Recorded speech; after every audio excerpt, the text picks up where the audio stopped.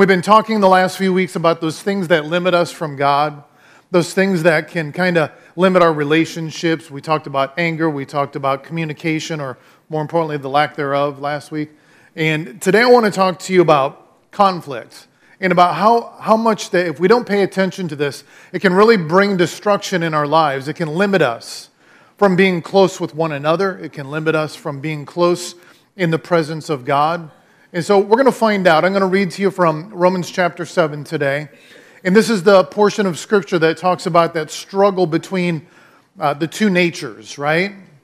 Here's what it says in verse 14. We know that the law is spiritual, but I am of flesh, sold into bondage to sin. For what I am doing I do not understand, for I am not practicing what I would like to do, but I'm doing the very thing I hate. But if I do the very thing I don't want to do, I agree with the law, confessing that the law is good. So now no longer am I the one doing it, but sin which dwells in me. For I know that nothing good dwells in me, that is, in my flesh. For the willing is present in me, but the doing of the good is not. Have you ever been there? For the good that I want, I do not do, but I practice the very evil that I do not want. But if I'm doing the very thing I do not want, I am no longer the one doing it, but sin which dwells within me. Now, here's the thing. If you read that verse too quick, it sounds more like Sister Susie sells seashells by a seashore. What did it just say? You know, it's just like, I want to do, but I don't, and I don't, but I do, and that's pretty much what it boils down to. But when it comes to conflict in our life, here's the reality. We can never avoid conflict. You're always going to face conflict. And the challenge is to be a lifelong learner. That's the goal. A man by the name of Dr. Giorgio Kano, he was the founder of judo. He left instructions that when he died, he should be buried wearing his white belt, not with a black belt. He wanted to show ensuing generations that even though one might be the highest ranking black belt in the world, one must always be a learner. My prayer for you today as we talk about conflict is maybe the Holy Spirit's going to speak to you about some conflict you're going through. If you're here today and life's perfect, never had a day's problem in your life, well, it's coming, okay? You just have to wait long enough. And all of a sudden, these things pop up. How do we deal with this? How do we navigate these situations? And it starts with becoming a lifelong learner. One of the things that I always try to do, I've learned to do this, is to say, Lord, I want to be a lifelong learner. Now that sounds good, doesn't it? I mean, that sounds really good. That sounds healthy. That sounds maybe even spiritual. But the reality is, that means if I'm committing to be a lifelong learner, that means that I have to take responsibility when I mess up. And I'm going to mess up. It's going to happen. It happens to all of us. But are we willing to learn? When conflict shows up, do we handle conflict in healthy ways? Or do we allow it to tear us apart? Because it doesn't matter how long you've been in ministry, how long you've been in marriage, how long you've been in business. When we continue to learn, part of that process is being open to correction. If I were to put a sign-up sheet out and say, anybody that would love to be corrected, sign up on this sheet, well, no one's going to sign that.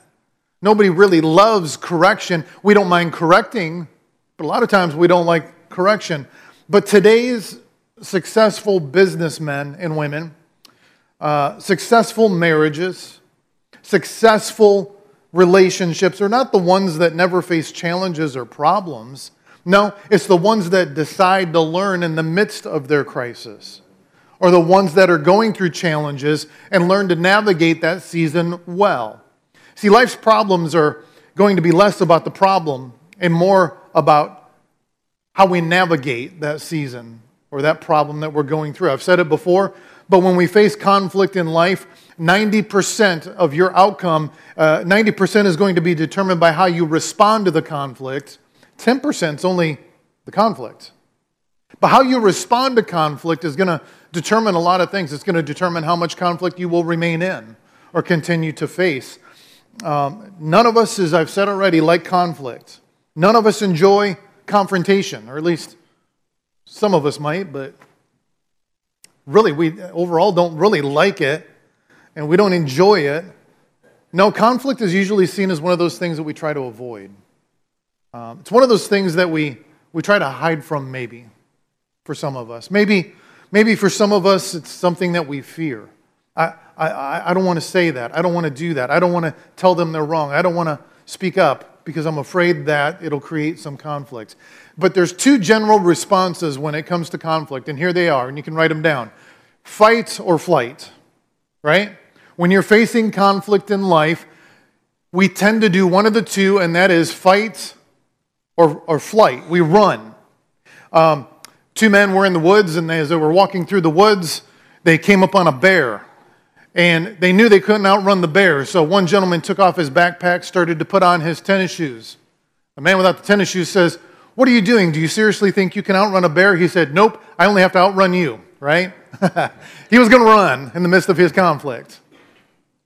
And there's a lot of times that when we face conflict, we don't always know what to do, so we do one or the other. We handle conflict in various ways. But the most common ways are those two, fight or flight. We're either going to fight to the death because we want to be right, or we want to win. But the problem is we've destroyed our relationship along the way. It's either that or when faced with conflict, we run, Forrest, run, right? We just take off. We just try to get away from it. We avoid it like the plague. We play hide and seek with it. We hide and hope conflict will never seek us out. But no matter how much you hide, have you discovered conflict always seems to find you? It just always does. You see, neither response is good. Sure, there's times when we need to fight, but you got to fight for the right thing. If you're fighting just to win, if you're fighting just because you want to prove a point, then all you're going to do is create a lot of chaos within the relationship so that you can say, "I'm right," but everyone else is injured in the process. You know? Or you can always run, but the problem is you can't build good, strong, healthy relationships when you're always running away from things. And so the Bible has something to teach us about dealing with these crises in our life or this conflict in our lives when we face this and how we should respond to it. Because a lot of times when we think of conflict, we think of big things. I'm going through a marital problem. I'm facing divorce. That's a big thing. The bank called and said they're going to take the house away if we can't pay the mortgage. Boom, that's a big thing. I might end up losing my job over this. I'm not sure what's going to happen. Boom, that's a big thing. But though those are big, obvious things, a lot of times it's in the small things where we sometimes forget to pay attention. Isn't it true that when facing conflict, it's usually not the big events that you see as the source of conflict. It's the little things. It's the little things in life. They've been piling up and they lead to this place of conflict. Check this out. There was a study that was done on survivors. Notice was given to the fact that we should never overlook the minor things in life that we face because sometimes these small problems are the very ones that destroy our life. In 1912, when the Titanic hit an iceberg and sunk, many precious lives were lost that day. It was April 4th. However, there was one gentleman by the name of James Crutch. He was one of the few survivors of this horrific tragedy, and he was able to escape on one of the lifeboats. The same man, while in the Navy, 3 years later, was aboard the USS Lusitania when a German submarine fired a torpedo at it. He escaped death for a second time in the middle of the ocean. He was a man who survived huge obstacles. One day, however, he slipped in a creek next to his house, hit his head, and drowned in 1 foot of water. Sad but true story. Titanic, everyone knows Titanic. He could tell his war story, that's huge, but the fact that a man, something little is what took him up. Another man, James Berkeley, he was a hunter of man-eating tigers, lions, and bears. Oh my, right? He went out and he did all this hunting, and you would have thought he would have been torn to pieces or died at the hands of some kind of vicious animal. No. He died after being scratched by a barnyard cat that became infected and eventually led to his death. Charles Blondin, I've shared stories about him, the tightrope walker that would go over Niagara Falls, and he'd take the wheelbarrow across, and he'd go back and forth, and he just, amazing feats. Anyone here afraid of heights? You're not a fan of them? Yeah, me either. The fact that he would even want to do this just because he's bored or something like that, I thought, that's incredible. Surely this guy, if he's going to die, it's going to be because of some huge thing like he was slingshotted into the river or something like that. Nope, that's not what he died from. He died from tripping over a doormat at home, and he fractured his leg. Complications developed because of that, and he died a year later. What's my point in sharing all this? Well, it's amazing how people can overcome these large things in life, but it's the little things that can take you out if you're not careful. And one of those things that, I'm not really trying to call it little, but one of the things that can take you out is our inability to handle conflict in healthy ways. Or maybe better said, like in the title, unresolved conflict. You're going to face conflict. It's going to happen. But when you choose not to resolve the conflict that's going on inside of you, it begins to bring destruction in your life. And when that happens, it creates a barrier between you and the ones you love. It creates a barrier between you and the God that you love. Not because God's not there for you, but He can't be there like He needs to be because we're clinging to unresolved conflict more than we are clinging to Jesus. And so this is one of those things that can create just a distance within our lives. And too many times we're fighting the little fires here and there, but we're not addressing the source. Anyone here ever play the game Whack-A-Mole? You know what I'm talking about? Little groundhog dude that keeps popping his head in. Wham, wham, wham. You're tired by the end of that, right? And you paid for that experience. And probably didn't do very good if you were like me. But sometimes we feel like that's what life is like. We're always putting out these little fires here and there. True story of a lady that was visiting a church, and she was part of a church. She went up to the front after service and asked the pastor to pray for her. And he said, "Sure, how can I pray for you?" She said, "Well, I just need some clarity in life." I say, well, it's almost just like there's cobwebs. I want you to pray that God would just clear out the cobwebs. So he's like, "Okay." And he prayed, "Jesus, clear out the cobwebs." Amen. She left. She come back next week. She came up to the front. Said, "Would you pray for me, Pastor?" "Sure, what's going on?" "Just again, the cobwebs. I just really that God would clear out the cobwebs." He's like, "Oh, okay. We'll pray again." And he did it. Third week, she comes up, "Pray for the cobwebs, that God would remove them." Fourth week, she comes up, "Pastor, I want you to pray." And of course, he's thinking, here we go again, cobwebs. And she goes, "Yeah, just pray. Would you clean out the cobwebs?" And he stopped and said, "How about we quit cleaning up the cobwebs and we kill the spider?" And she said, "I never thought of that." You see, many times in life, when it comes to unresolved conflict, we can get so distracted and busy doing all this little stuff when we need to address the source. So my question for you is, maybe you felt like there's cobwebs that needed to be cleaned in life, but my question is what's the spider that you need to kill? The thing that keeps feeding that anger or bitterness, or that thing that just keeps fueling the chaos in life, or if there's any unresolved conflict, what's the step that you and I need to take? Because not only are we to deal with just the symptoms of unresolved conflict, we must deal with the source of it as well if we're going to be successful. So what is unresolved conflict? Well, it can show up in many different ways. Maybe you both, your husband and wife, you have extremely busy days, and it's just packed, and boom, we need to hit the ground running. But all of a sudden, husband takes off and has wife's keys in his pocket. He doesn't notice it till he's 20 miles away. All of a sudden, she can't get to work. Guess what? Conflict can arise in that setting. Maybe one of you is the spender in the family, and maybe the other one's so tight with money they can make the buffalo on a nickel scream, right? Conflicts can arise in the middle of that. Maybe you've been putting off work, and now you put it off so long you're losing clients and customers. Conflict will arise in the middle of that. Maybe it's like my daughter, who, when she was doing her homework, obviously my daughter's, she's 20-something years old now and has a child, but I remember back in second or third grade, my daughter's very clever, okay? Very smart, just wise that way. My son is book smart. My daughter is street smart, right? And so she come home one day with her homework, and it was math, and she knows that I like math. I'm not claiming to be the sharpest crayon in the box when it comes to math, but second and third grade math, got it, right?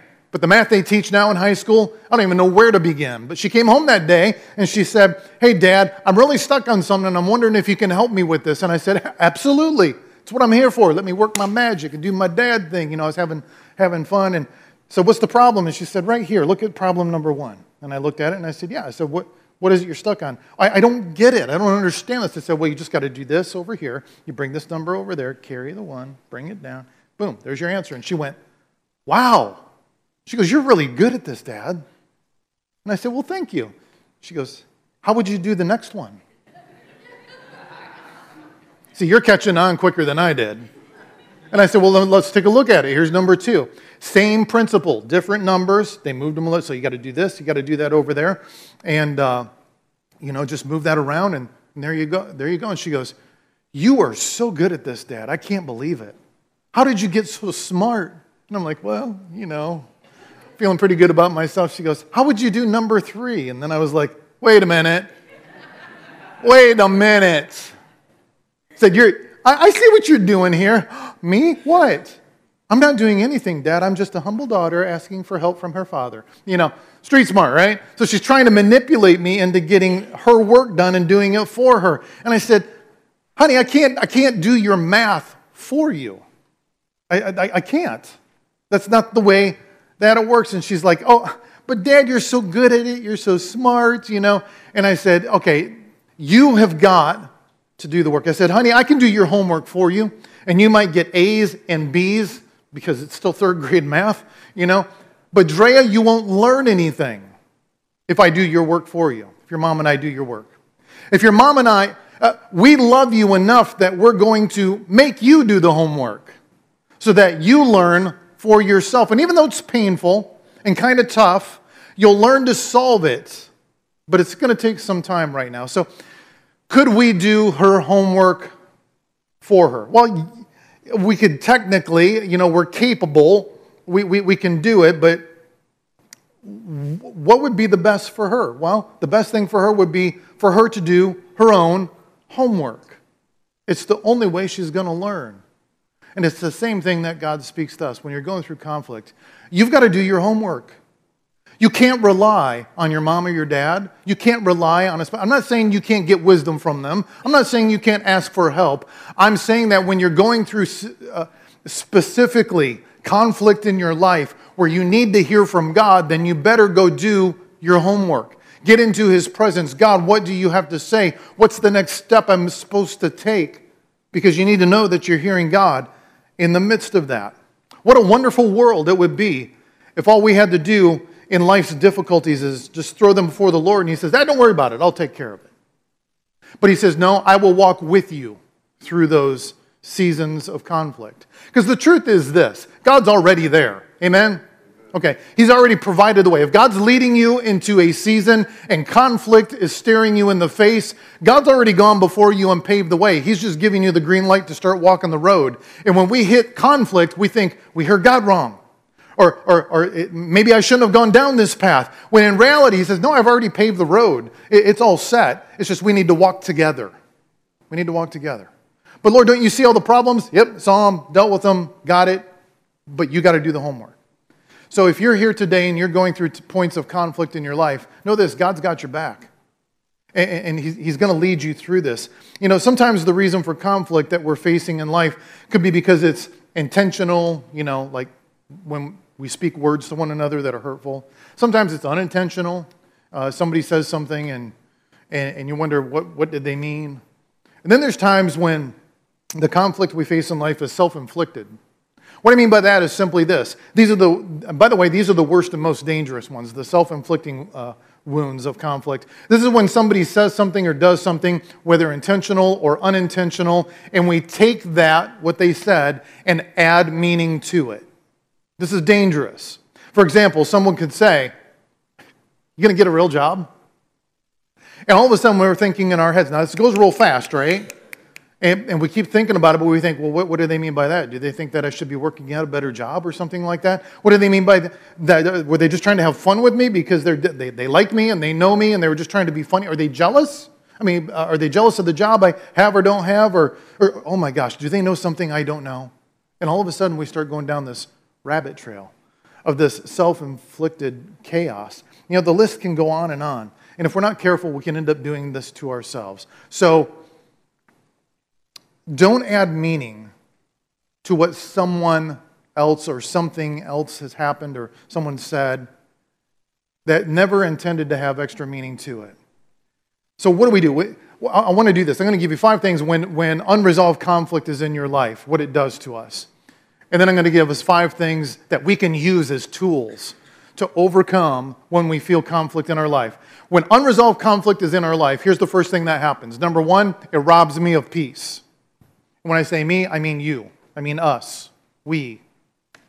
It robs us of peace. How many people like peace? Well, we'd all put our hands up. Because the opposite is what? Chaos. You know, we all want peace. And when we have unresolved conflict in our life, it robs us of peace. The reality is we all want it, some peace, some more than others. You may say, well, Pastor, what better reason to try and avoid it and run from conflict? I don't want to be robbed of peace, so I should just avoid it, right? Well, let me answer that question with a question. Do you really think that by avoiding conflict, you're going to be at peace? No. It's not going to happen. That's why we must learn to deal with this in a proper way. And we'll talk more about this in a little while. But the Bible says this, John chapter 14, verse 27. It tells us, peace I leave with you. My peace I give to you. Not as the world gives, do I give to you. You want peace, but he says, the peace I give you is my peace. It's God's peace. Not the way the world does. That means when the creditors are calling, or your spouse you're in an argument or some kind of a conflict, or you've said something you wish you could take back. Have you ever been there? There's times I've said things that I wish I could reel it back in, but I can't. And just because these things have happened doesn't mean that God doesn't show up. It's not like God says, don't worry about it, it's okay, I'll just make it disappear. It's in those moments where he says, I want you to be a lifelong learner. I want you to learn from this where you're at right now. The Bible actually says that we are going to face trials and tribulations. Isn't that great news, right? We don't get too excited about that. But he already told us, he said, though you face it, be of good cheer because I have overcome the world. But you and I have to make sure that we get to the place that we understand when we don't deal with unresolved conflict. First of all, it starts to rob us of our peace. And then secondly, we become defensive. It starts with losing robs us of our peace. And then we become defensive. Isn't it true? When conflict shows up, we can become defensive. Why does that happen? Well, when thinking about sports, it's been said your best offense is a good defense, but that doesn't work out in relationships. It just doesn't. When conflict shows up, we can tend to get defensive because we feel like we're being attacked personally. And it's only our human nature that reacts and wants to fight, it wants to defend. But when we continue to do this and not correct that conflict, it leads to number 3, bitterness will set in. Bitterness will set in. Even when I say, you become bitter, maybe somebody comes to your mind of somebody, that's holding on to that bitterness. Or maybe you remember a time when you were bitter. Yeah, be careful of that because it destroys you from the inside out. Proverbs 14:10 says, the heart knows its own bitterness, and a stranger does not share its joy. In other words, when you've lost his peace and you become defensive, if uncorrected, bitterness will start to settle in, and it will harden your heart. It will harden your heart. Maybe you found yourself in a place where, you've had this hardness in your heart. You become bitter about something. Or you become bitter about something they did. Maybe you've lost somebody that you love, or maybe you're feeling angry. If you're not careful, bitterness will try to settle in and start to rule your life. You see, it's there. Bitterness, you know it's there. You just don't know what to do with it. And if bitterness is not taken care of, then it leads to number 4, I start to be resentful. I start to be resentful. To be resentful is to just feel or express annoyance or ill will. Resentment can get very ugly because resentment is one of those things that we think other people have a problem with. But the truth is, because we haven't taken time to take care of the bitterness and the defensiveness within our own hearts, then all of a sudden resentment starts to settle into ours. We've got to be very careful. Resentment, all it really is it's when that bitterness is set so long that we start to get snarky with our words and with people. We start to get sarcastic with one another, and we start saying words that cut others, and it hurts them. And we're doing that, maybe even unbeknownst to how sharp the knife is, the tongue is, but it's because we're hurting inside. We're going through this conflict, this unresolved conflict that we don't know what to do with. I've always said sarcasm is like a low-grade fever, but I call it a low-grade anger. Sarcasm, anytime. Now, don't get me wrong. I love sarcasm. I'm kind of sarcastic. You know, you can be funny. You can ha-ha and have some fun. But then there's those people that live there. They make sarcasm their mailing address. And whenever anybody does that, it's an indicator to me that they have this low-grade anger that's going on in their life, and they're unwilling to deal with it. So they project it on everyone else because they don't want to take responsibility. That's not the way that God intended us to live life to the fullest. When he said, I come to give you life, and life to the fullest, he didn't mean to just get through or to just get by. He wanted to give the fullness. But we have to, in these moments of conflict, be willing to come to a place and work that through. And we're going to get to that in just a moment. But if we're not careful in resentment, we allow that and keep that in our life, it leads us to number 5. We're limited in our maturity and growth. Just boom, that's it. We become limited. And this is what we've been talking about, the things that limit us in our relationship with God. They keep distance between the ones that we love and the God that we love. We don't mature. We don't grow. It doesn't mean that we're not good Christians. It just means that we're allowing unresolved conflict to remain as priority number 1 in our life. So, how can you and I achieve resolve? If I've got conflict in my life, whether resolved or unresolved, what do I do? What do I do with it? What do I do about it? Number 1, it starts here. Realize relationships are a gift, not a burden. I know that sounds simple, but I want you to catch this because it's easy to say, but I want you to really wrap your mind around this. Realize relationships are a gift, not a burden. Not a burden. Now, I know you might find that a little hard to believe. Maybe you're saying, you don't know my husband, you don't know my wife. No, I don't, and I don't need you to tell me. All I need you to know is that whoever God has placed in your life, they are a gift, not a burden. But you've not been in our home, Pastor. Okay, maybe not. But I know this, that whoever you have in your life is a gift, not a burden. You know that husband that's sitting right next to you, the same one that leaves the toilet seat up and can't remember to put it down? He is a gift, not a burden. That wife that sits next to you that starts 4 to 5 sentences or stories and doesn't finish them till 20 minutes later, she is a gift, not a burden. Your roommates that college people have and they got to share dorm bathrooms with one another, they are a gift, not a burden. The children that you have, that you raise, they are a gift. They're not a burden. And this is where it has to start if you want to resolve conflict in your life. Yet we find ourselves treating those relationships as burdens. And he says, no, they're gifts. You got to see them the way that God sees them. See them for what they are. He says that they are not burdens in your life. They are gifts, and it starts there. If you want to resolve any conflict in your life, whoever it is you're having conflict with, start with remembering they are a gift.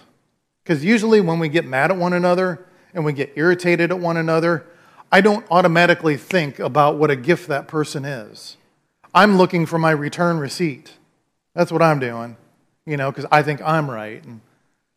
And I got to change my thinking. You and we have to change our thinking in that. And when you do that, you start to see things from God's perspective.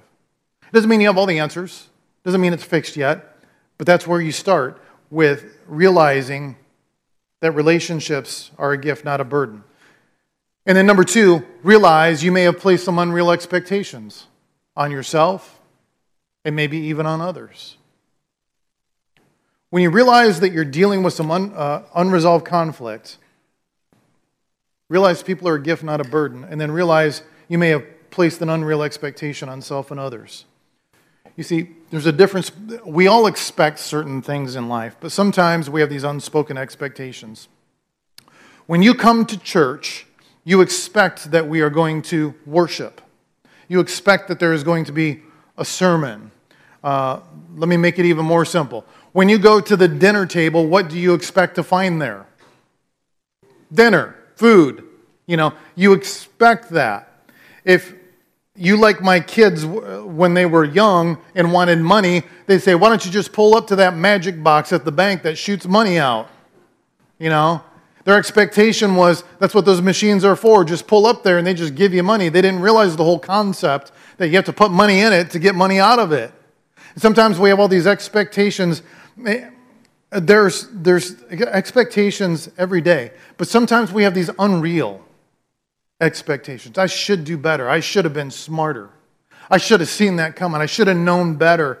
And sometimes conflict arises because we place these expectations on ourselves and others, and it's like it's a spark, like a trigger that just ignites something within in our life. Maybe you expected better of yourself. Let's say you took a test, and I know there's some people here today that just you want all A's, right? You're smart, you study hard, you expect all A's. So let's say you take a test, and when you get the test back, you got a B, and you are disturbed by that. You are upset by that.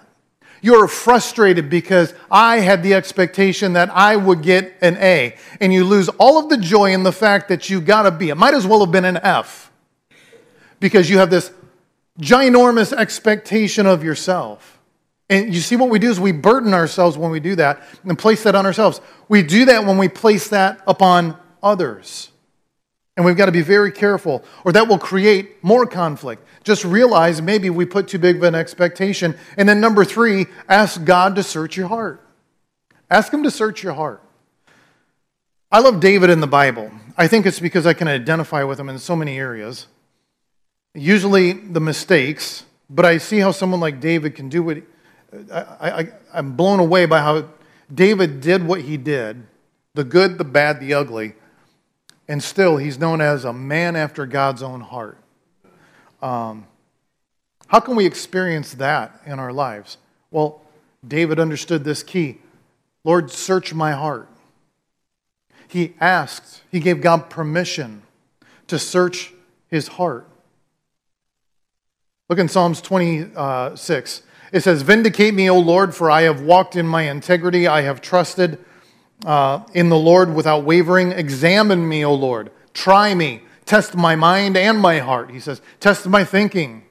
Test the motives of my heart. He gave God permission. You see, it's about the motive of your heart. David started with his walk of integrity and the trust that he placed in the Lord.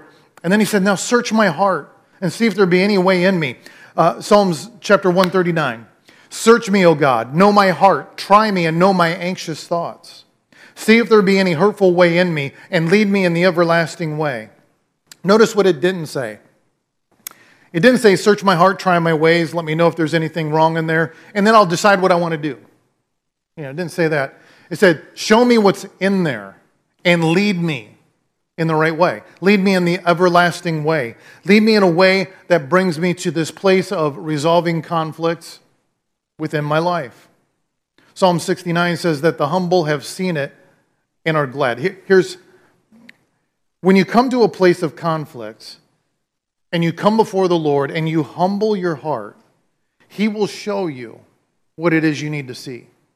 When you're stuck, when you're in conflict, when chaos is ensuing, you're trying to do everything you can to fix it. And that's when God says, slow down, stop, get in my presence, and humble your heart. And we don't get that. What do you mean stop? I can't stop. This thing's going crazy. This is in real time. We got to go. And he says, no, come and humble your heart. And when you do, he says, I will show you what you need to see.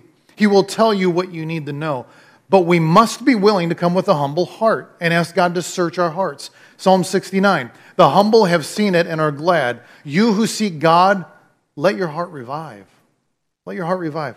The humble see it, and then they are glad because of it. So ask God to search your heart. And then number 4, write this down. Decide between right or wise. When you're going through a time of conflict, decide, do I want to be right more than I am wise? Or do I want to be more wise than I am right? This is a fun one, okay?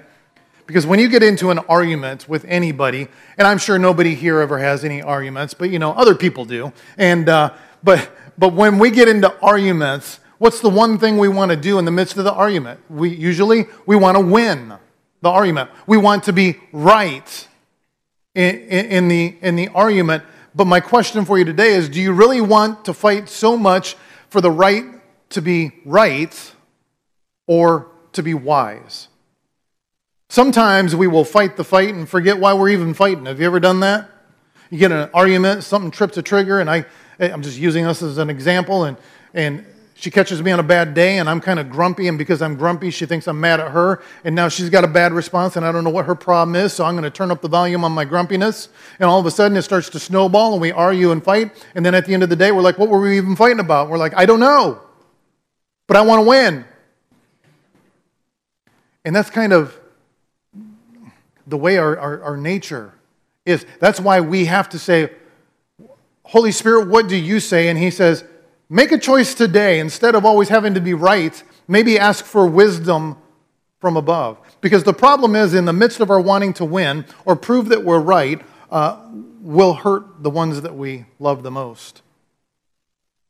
Are we going to choose wisdom? Here's something I'd like you to do. If you got a pen and paper, write down Proverbs chapter 8. Okay? Write down Proverbs chapter 8. And whether you do this or not, it's going to be between you and God. I'm going to ask you to read Proverbs chapter 8 at least once this week. I think you could read it once a day. Proverbs chapter 8, it's not, all those Proverbs are pretty simple to read, but I'm going to refer to it a little. But it says, blessed is the man who listens to me, watching daily at my gates, waiting at my doorpost. For he who finds me finds life and obtains favor from the Lord, but he who sins against me injures himself. All those who hate me love death. Now, when I used to read this scripture, I made an assumption that whenever it said me, and you can look at it in your Bible or you can look at it later, whenever it said me in the scripture, I assumed it was talking about God, but it's not. It's talking about wisdom. So let me reread what I just said to you. Blessed is the man who listens to me, wisdom, watching daily at my wisdom gates, waiting at my wisdom doorpost. For he who finds me, wisdom, finds life and obtains favor from the Lord, but he who sins against me, wisdom, injures himself. And all those who hate me, wisdom, love death. See, now it takes on a whole new, I'm like, that changes so much for me. Wisdom is a choice. We have to choose it. Take a look at Proverbs 8 this week. Read that, and you'll see that it says that when wisdom does speak and you choose wisdom in the midst of all of your conflicts, it says that wisdom will speak noble things. You ever wanted to speak nobly? Let me put it this way. You ever wanted to sound smarter than you really were? That's wisdom. And it says when you lean in and choose wisdom, it will give you the noble things. Wisdom will reveal right things. You ever want to know what's the right thing to do? Wisdom says that it will reveal that to you. Wisdom will speak truth. Wisdom will speak righteousness. It says that there's nothing crooked or perverted with wisdom. And it says, I, wisdom, am more precious than gold and silver. It's more valuable than anything else. And I don't know about you, but when facing conflict, I'd rather choose wisdom than being right. I know it's easier said than done, but that's why we've got to be a lifelong learner. And then the last one is this. This is an important, I try to mention this one at least once a year, but you and I need to find a lightning rod of wisdom. Now, for some of you, you're like, I remember you talking about this, but I'm going to do a little refresher. You and I, as sons and daughters of God, need to find a lightning rod when it comes to dealing with life. And that's this. In our homes, you know what a lightning rod is, right? You put them in your homes and it sticks up in the air, and the whole purpose and the goal of a lightning rod is that when the storm comes and the electricity is just brewing in the air and lightning's getting ready to strike, and all of a sudden, boom, and when it aims down towards the ground and it's coming near your house, the job of the lightning rod is to take all of that energy and ground it so it saves your house. You see, without a lightning rod, that storm could potentially destroy your home. You and I, when going through life, need a lightning rod. We need somebody in our life that when all of the tension in the world and the electricity's taking place, you're frustrated, irritated, life is a mess and I don't know what to do. That's when you go to your lightning rod. Now, I know you might be saying, well, how do I find a lightning rod? You've got to find somebody that loves God first and then you second. And it has to be in that order.